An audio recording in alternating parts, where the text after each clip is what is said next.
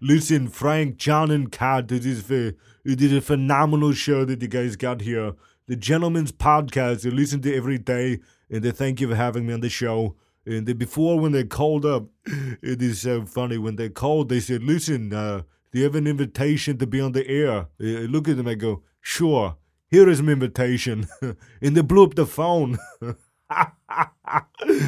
But seriously, with the politics you guys talk about, all the way to the fart and the dick jokes, I can listen to it all of the time, and especially when there was the governor of California, it did get in mind of the politics and the. So thank you for being such a great show, and every time someone asks me, "Do you love the Gentleman's Podcast?" I just look at them, just like I did in True Lies, where Jamie Lee Curtis was saying, "Harry, are we going to die?" I just go, "Yep."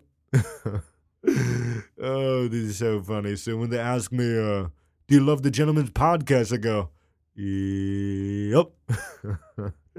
Anyways, you guys are fantastic. Thank you for having me on. This is so much fun.